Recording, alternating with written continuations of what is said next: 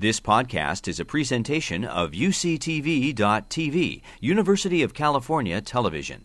Like what you learn? Help others discover UCTV podcasts by leaving a comment or rating in iTunes. I realize to whatever degree it is, for those of us who write in the room, what you are is a storyteller.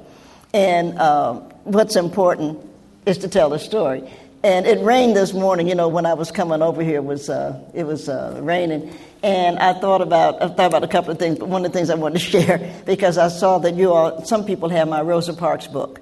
And I was just really thrilled because I had the pleasure ultimately of knowing Mrs. Parks. But of course, we all knew Rosa Parks because she started the Montgomery bus boycott, which is going to lead to any number of other things. But it was a rainy day, and I just thought I should share it with those of us who are writers. It was a rainy day in Philadelphia, before Philadelphia had the big airport, when they just had the little, well, you all wouldn't know, you're Californians, but it was it's just a little jet, and it was one of those messy days. And I had lunch with the BSU this afternoon, and I am a nervous person. Now, you all don't know that, you have no way of knowing that, but I am a nervous person.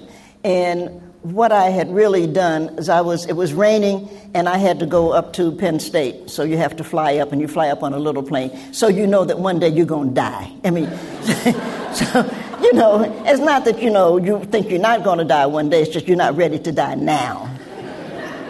You know what I mean? And so I walked into it's a little airport. It was really not much bigger than this. And I was like, oh, goodness. And because I am a nervous person, and some of you are a nervous person, I like to always know where my back is. I always like to know what's behind me. I'm not a coward, but I like to know what's behind me, because a lot of times what's behind you can be, incredibly unpleasant. And so I walked in, and it was raining, so I knew that we weren't going to go on time, because nothing goes on time from those little airports. And I looked around, and I found an area where my back was going to be to the wall. And that made sense, because I have a skill that I'd like to share. I can sleep anywhere for indefinite amounts of time. I am wonderful. I actually slept all the way to Accra, Ghana, from New York. I can sleep, and it's a skill, and I'm proud of it. So I am. So I sat down and had my back, and I thought, well, I'll just go to sleep until they call something. And I looked across the room, and it was one of those, damn, that woman looks like Rosa Parks. And so I grabbed my glasses, because I can't see without them, and I said, that's Rosa Parks. So now I have an object. And it was like, okay. Unfortunately, I don't want you to think I'm prejudiced, because I'm not particularly prejudiced. But the woman that she travels with is there.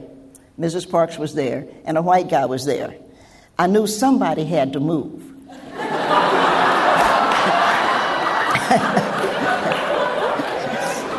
I was way aware of that. And I have to confess, I had enough sense to know I couldn't move the black woman. I'm not a fool. So I thought, okay, how am I going to move the white guy?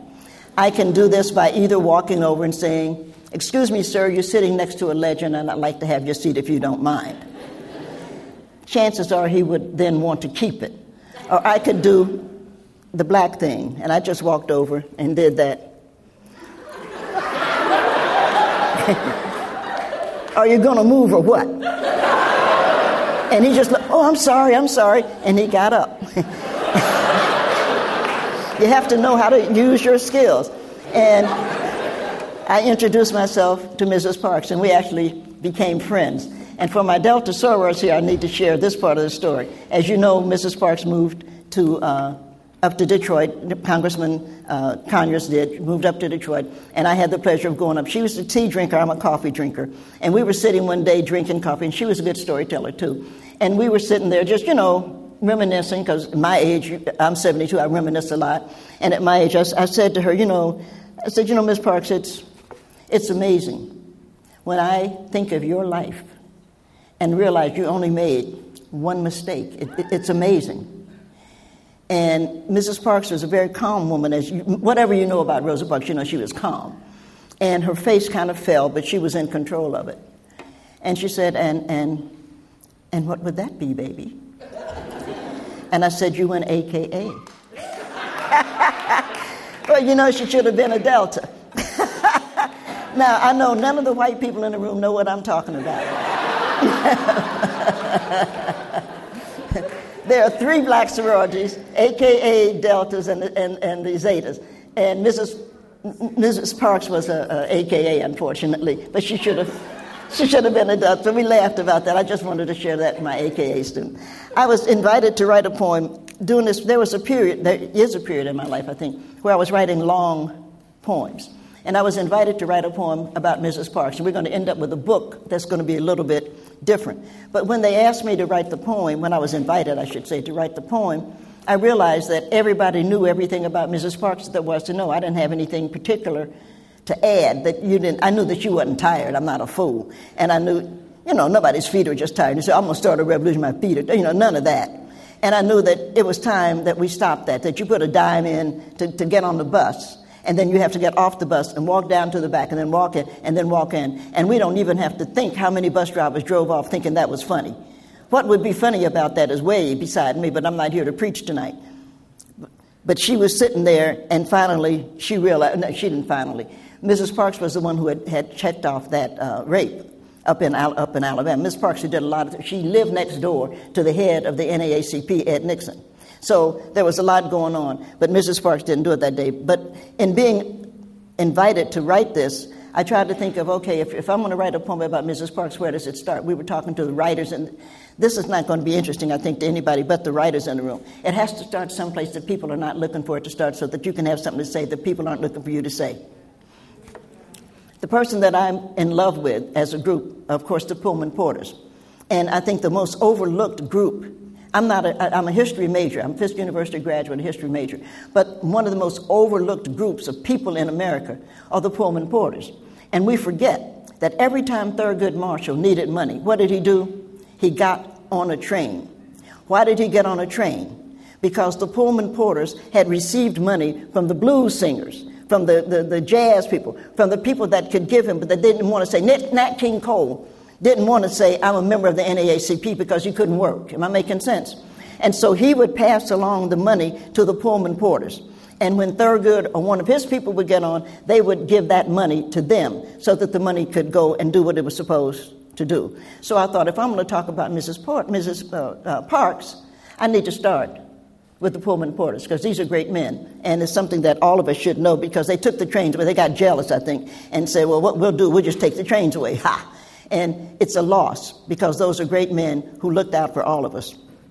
So this is Mrs. Parks, but this is for the Pullman Porters, who organized when people said they couldn't, and carried the Pittsburgh Courier and the Chicago Defender to black Americans in the South so that they would know they were not alone.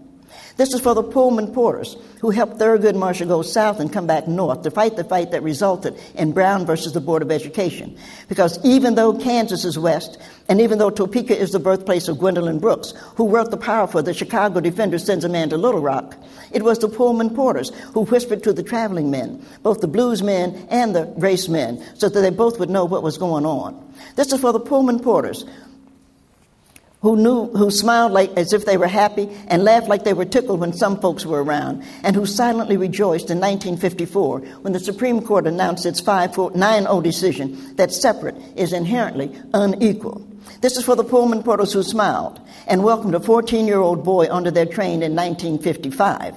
They noticed his slight limp that he tried to disguise with a doo-wop walk.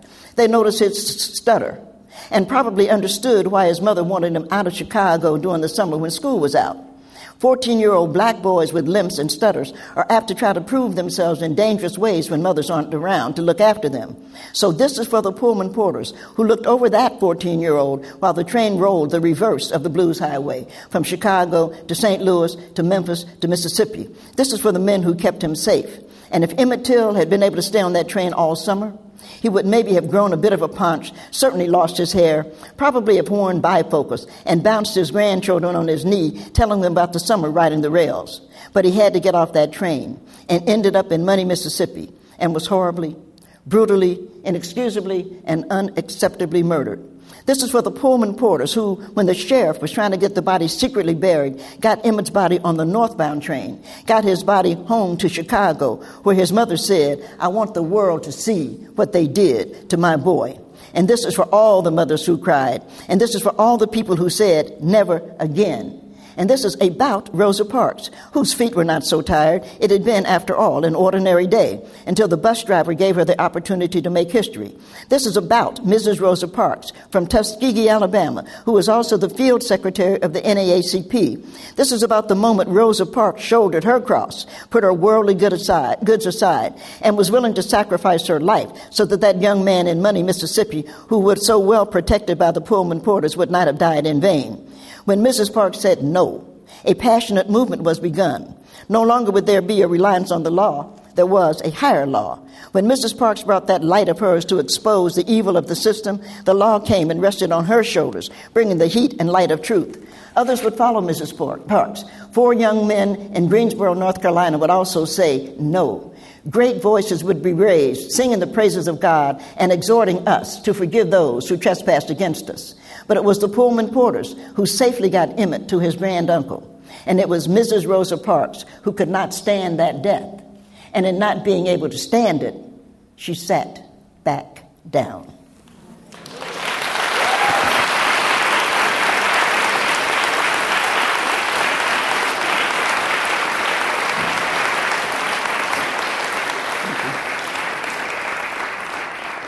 It's as if you've been invited to the White House and you know you're going to smile. So you want your teeth to be bright and you brush and brush because you have a partial plate and you are mostly brushing your gums. And quite naturally, since you want to look fabulous and make the First Lady green with envy because you actually have on your only designer suit and a blouse that, if you were honestly, you can't actually afford. But the girl in Saks was so nice, and the girl who approved the charge heard the panic in your voice, and she, after all, had never been invited to the White House. And what's more, probably never would. So she said, "Why, yes, I will approve this charge. But do you think you might want to pay us something this month?" And you said,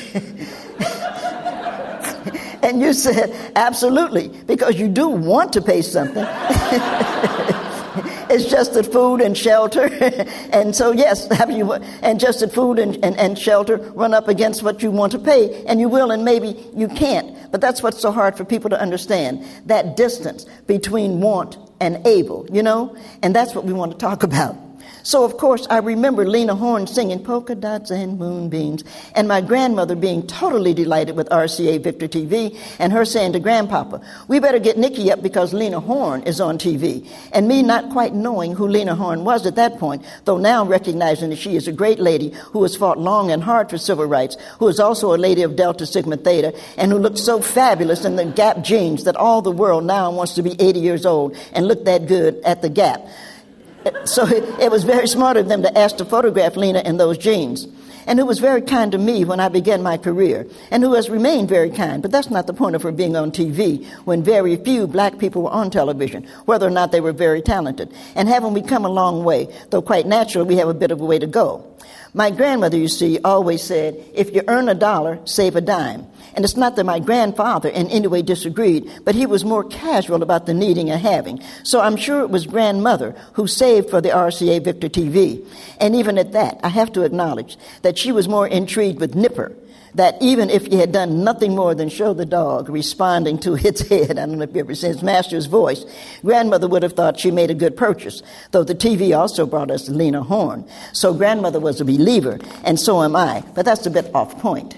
Only because Billie Holiday, who sang the definitive, "I wished on the moon for something I never knew," and to hear her sing like that, even though because of dumb, restrictive drug rules that punish some people for drugs, though not others for others, she would never be on TV, which was a total loss of us who wished on the moon while observing strange fruits that traveled light.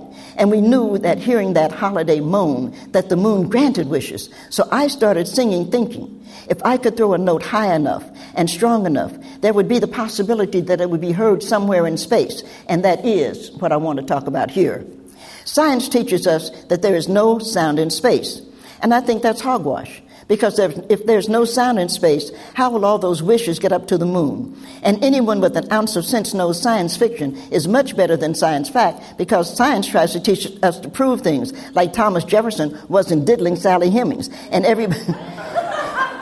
everybody knows people diddle people all the time, especially when they can't say no. So yes, There is sound in space, and a large part of it says, I love you, in a lot of different ways. And when the language is unknown to the hearer, the other people say things like, that's Gerberish. But love can never be Gerberish. Foolish for sure. Silly, you bet. But the basis of all relationships is love, which is then followed by trust. And not the other way around, because if trust was the basis, there would be peace and safe international travel. But what I want to point out, since it's always so important to do something useful, is that you should quite naturally floss. And nickels and dimes have a relationship with dollars and cents, but not halves and quarters. And machines that tell you deposit more money and good luck, when it isn't luck that you need, but better science, which can explain how and why, when all is said and done, we are left with this destiny that forces us to recognize the ego nebula is falling into itself and will one day be a planet, though mostly we will not be around to see it. And then there will be those troublesome black holes, which are so totally fascinating, though no one can exactly put their finger on what makes them so important. And I am here to tell you, I know. The density of a black hole does not prevent life from escaping, but rather, once light encounters the black hole, it finds such beauty and peace and comfort, it no longer needs to search, which is another word for love, and I do.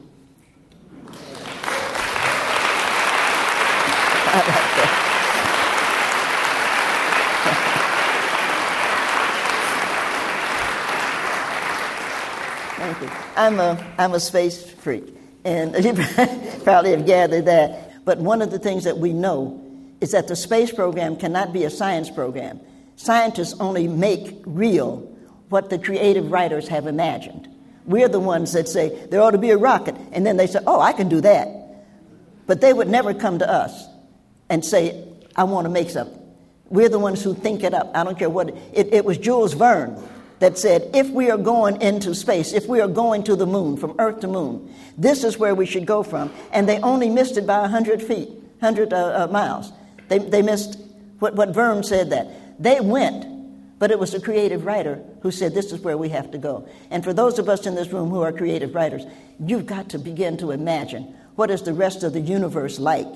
And one of the best ways to imagine that, in all fairness to everybody, is you got to learn something about Black Americans. Because how in the world we come here with a song, create a dance, do another song, put up with a lot of hatefulness, and still find a way to love. Still find, a few months ago, when some fool shoots 9 people in church, being able to come to say to him, I forgive you, we forgive you.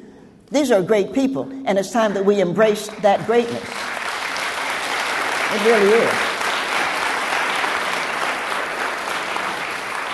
So I wrote a poem because I'm a fan. I want to go to Mars, but for you high school kids, if you're not smoking, don't smoke.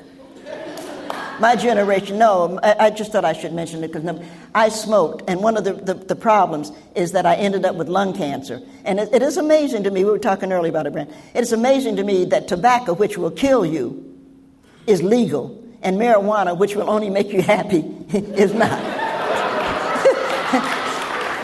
I don't understand that. I don't. But nobody asked me. But don't smoke, for those of you who are high school, because the reason I can't go into space, well, I can go to space, but I can't come back because my left lung, because I had cancer, my left lung, I'm lucky to be alive, my left lung was taken out. And in coming back, I can go into a non-gravity situation, but in coming back, if I come back into gravity, my stomach or it's no telling, my other things will move around in my body. And it'll kill me. So they can't do that. I'm trying to make a deal, by the way, and you all are intelligent, you're college people, most of you. I'm trying to make a deal with NASA. The people in my family, the average age in my father's family are all dead. I'm 72. The Giovannis are all gone. But my mother is a Watson, and the Watsons live a long time. My cousin B lived to be 106. At one point, she was the oldest person on Earth. But I'm not going to live to be 106. I don't have any illusion like that. But I figure probably I'll live into my mid-80s. And what I would like for them to do is to send me into space, send me up to Mars or someplace. And when I die in 10 years or so, just open the door and let me out. Well, you know you're going to die anyway. You're born, you're going to die. And then the kids could look up and you, oh, there goes Nikki, you see. I think it would be great. I wrote a poem because I'm a space freak. It's called Quilting the Black-Eyed Pea. We're going to Mars. We're going to Mars for the same reason Marco Polo rocketed to China, for the same reason Columbus trimmed his sails on the dream of spices, for the very same reason Shackleton was enchanted with penguins, for the reason we fall in love. It's the only adventure. We're going to Mars because Perry couldn't go to the North Pole without Matthew Henson, because Chicago couldn't be a city without John Baptiste de Salvo, because George Washington Carver and his peanut were the right partners for Booker T. It's a life-seeking thing. We're going to Mars because whatever is wrong with us will not get right with us, so we journey forth carrying the same baggage, but every now and then leaving one little bitty thing behind. Maybe torturing hunchbacks here, maybe drop lynching Billy Buds there, maybe not whipping Uncle Tom to death, maybe resisting global war, one day looking for prejudice to slip, one day looking for hatred to tumble by the wayside, one day maybe the whole community will no longer be vested in who sleeps with whom. Maybe one day the Jewish community will be at rest, the Christian community will be content, the Muslim community will be at peace, and all of us will get great meals at holy days and learn new songs and sing in harmony. We're going to Mars because it gives us a reason to change. If Mars came here, it would be ugly. Nations would band together to hunt down and kill Martians. And being the stupid, undeserving life forms that we are, we would also hunt down and kill those who would be termed Martian sympathizers. As if the fugitive slave law wasn't bad enough then, as if the so-called war on terrorism isn't pitiful now. When do we learn? And what does it take to teach us things cannot be what we want, when we want, as we want? Other people have ideas and inputs. And why won't they leave Rap Brown alone? The future is ours to take. We're going to Mars because we have the hardware to do it. We have the rockets and the fuel and the money and the stuff. And the only reason NASA is holding back is they don't know if what they send out will be what they get back. So let me slow this down. Mars is 1 year of travel to get there, 1 year of living on Mars, plus 1 year to return to Earth equals 3 years of Earthlings, being in a tight space, going to an unknown place with an unsure welcome awaiting them. Tired muscles, unknown and unusual foods, harsh conditions, and no known landmarks to keep them human. Only a hope and a prayer that they will be shadowed beneath a benign hand. And there is no historical precedence for that except this. The trip to Mars can only be understood through Black Americans, I say. The trip to Mars can only be understood through Black Americans. The people who were captured and enslaved immediately recognized the men who chained and whipped them and herded them into ships so tightly packed there was no room to turn, no privacy to respect, no tears to fall without landing on another, were not kind and gentle and concerned for the state of their souls, no. The men with the whips and chains were understood to be killers, feared to be cannibals, known to be sexual predators. The captured knew they were in trouble in an unknown place without communicable abilities with a violent and capricious species, but they could look out and still see signs of home. They could still smell the sweetness in the air. They could smell the clouds. They could see the clouds floating above the land they loved.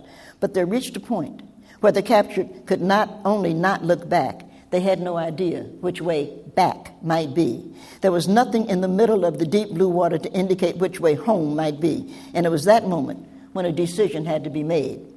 Do they continue forward with the resolve to see this thing through, or do they embrace the waters and find another world?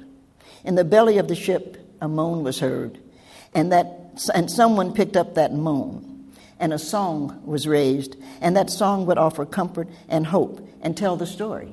When we go to Mars, it's the same thing. It's middle passage. When the rocket red glares, the astronauts will be able to see themselves pull away from Earth. As the ship goes deeper, they will see a sparkle of blue. And then one day, not only will they not see Earth, but they won't know which way to look, which is why NASA needs to call Black America. They need to ask us, how did you calm your fears? How were you able to decide you were human, even in the face of even when everything said you were not? How did you find comfort in the face of the improbable to make the world you came to your world? How was your soul able to look back and wonder? And we will tell them what to do. To successfully go to Mars and back, you will need a song. Take some Billie Holiday for the sad days and some Charlie Parker for the happy ones. But always keep at least one good spiritual for comfort. You will need a slice or two of meatloaf if you can manage it, and some fried chicken in a shoebox with a nice, moist lemon pound cake, a bottle of beer because no one should go that far without a beer, and maybe a six-pack so that if there is life on Mars, you can share. Popcorn for the celebration when you land while you wait on your land legs to kick in. And as you climb down the ladder from your spaceship to the Martian surface, look to your left, and there you'll see a smiling community quilting a black-eyed pea, watching you descend.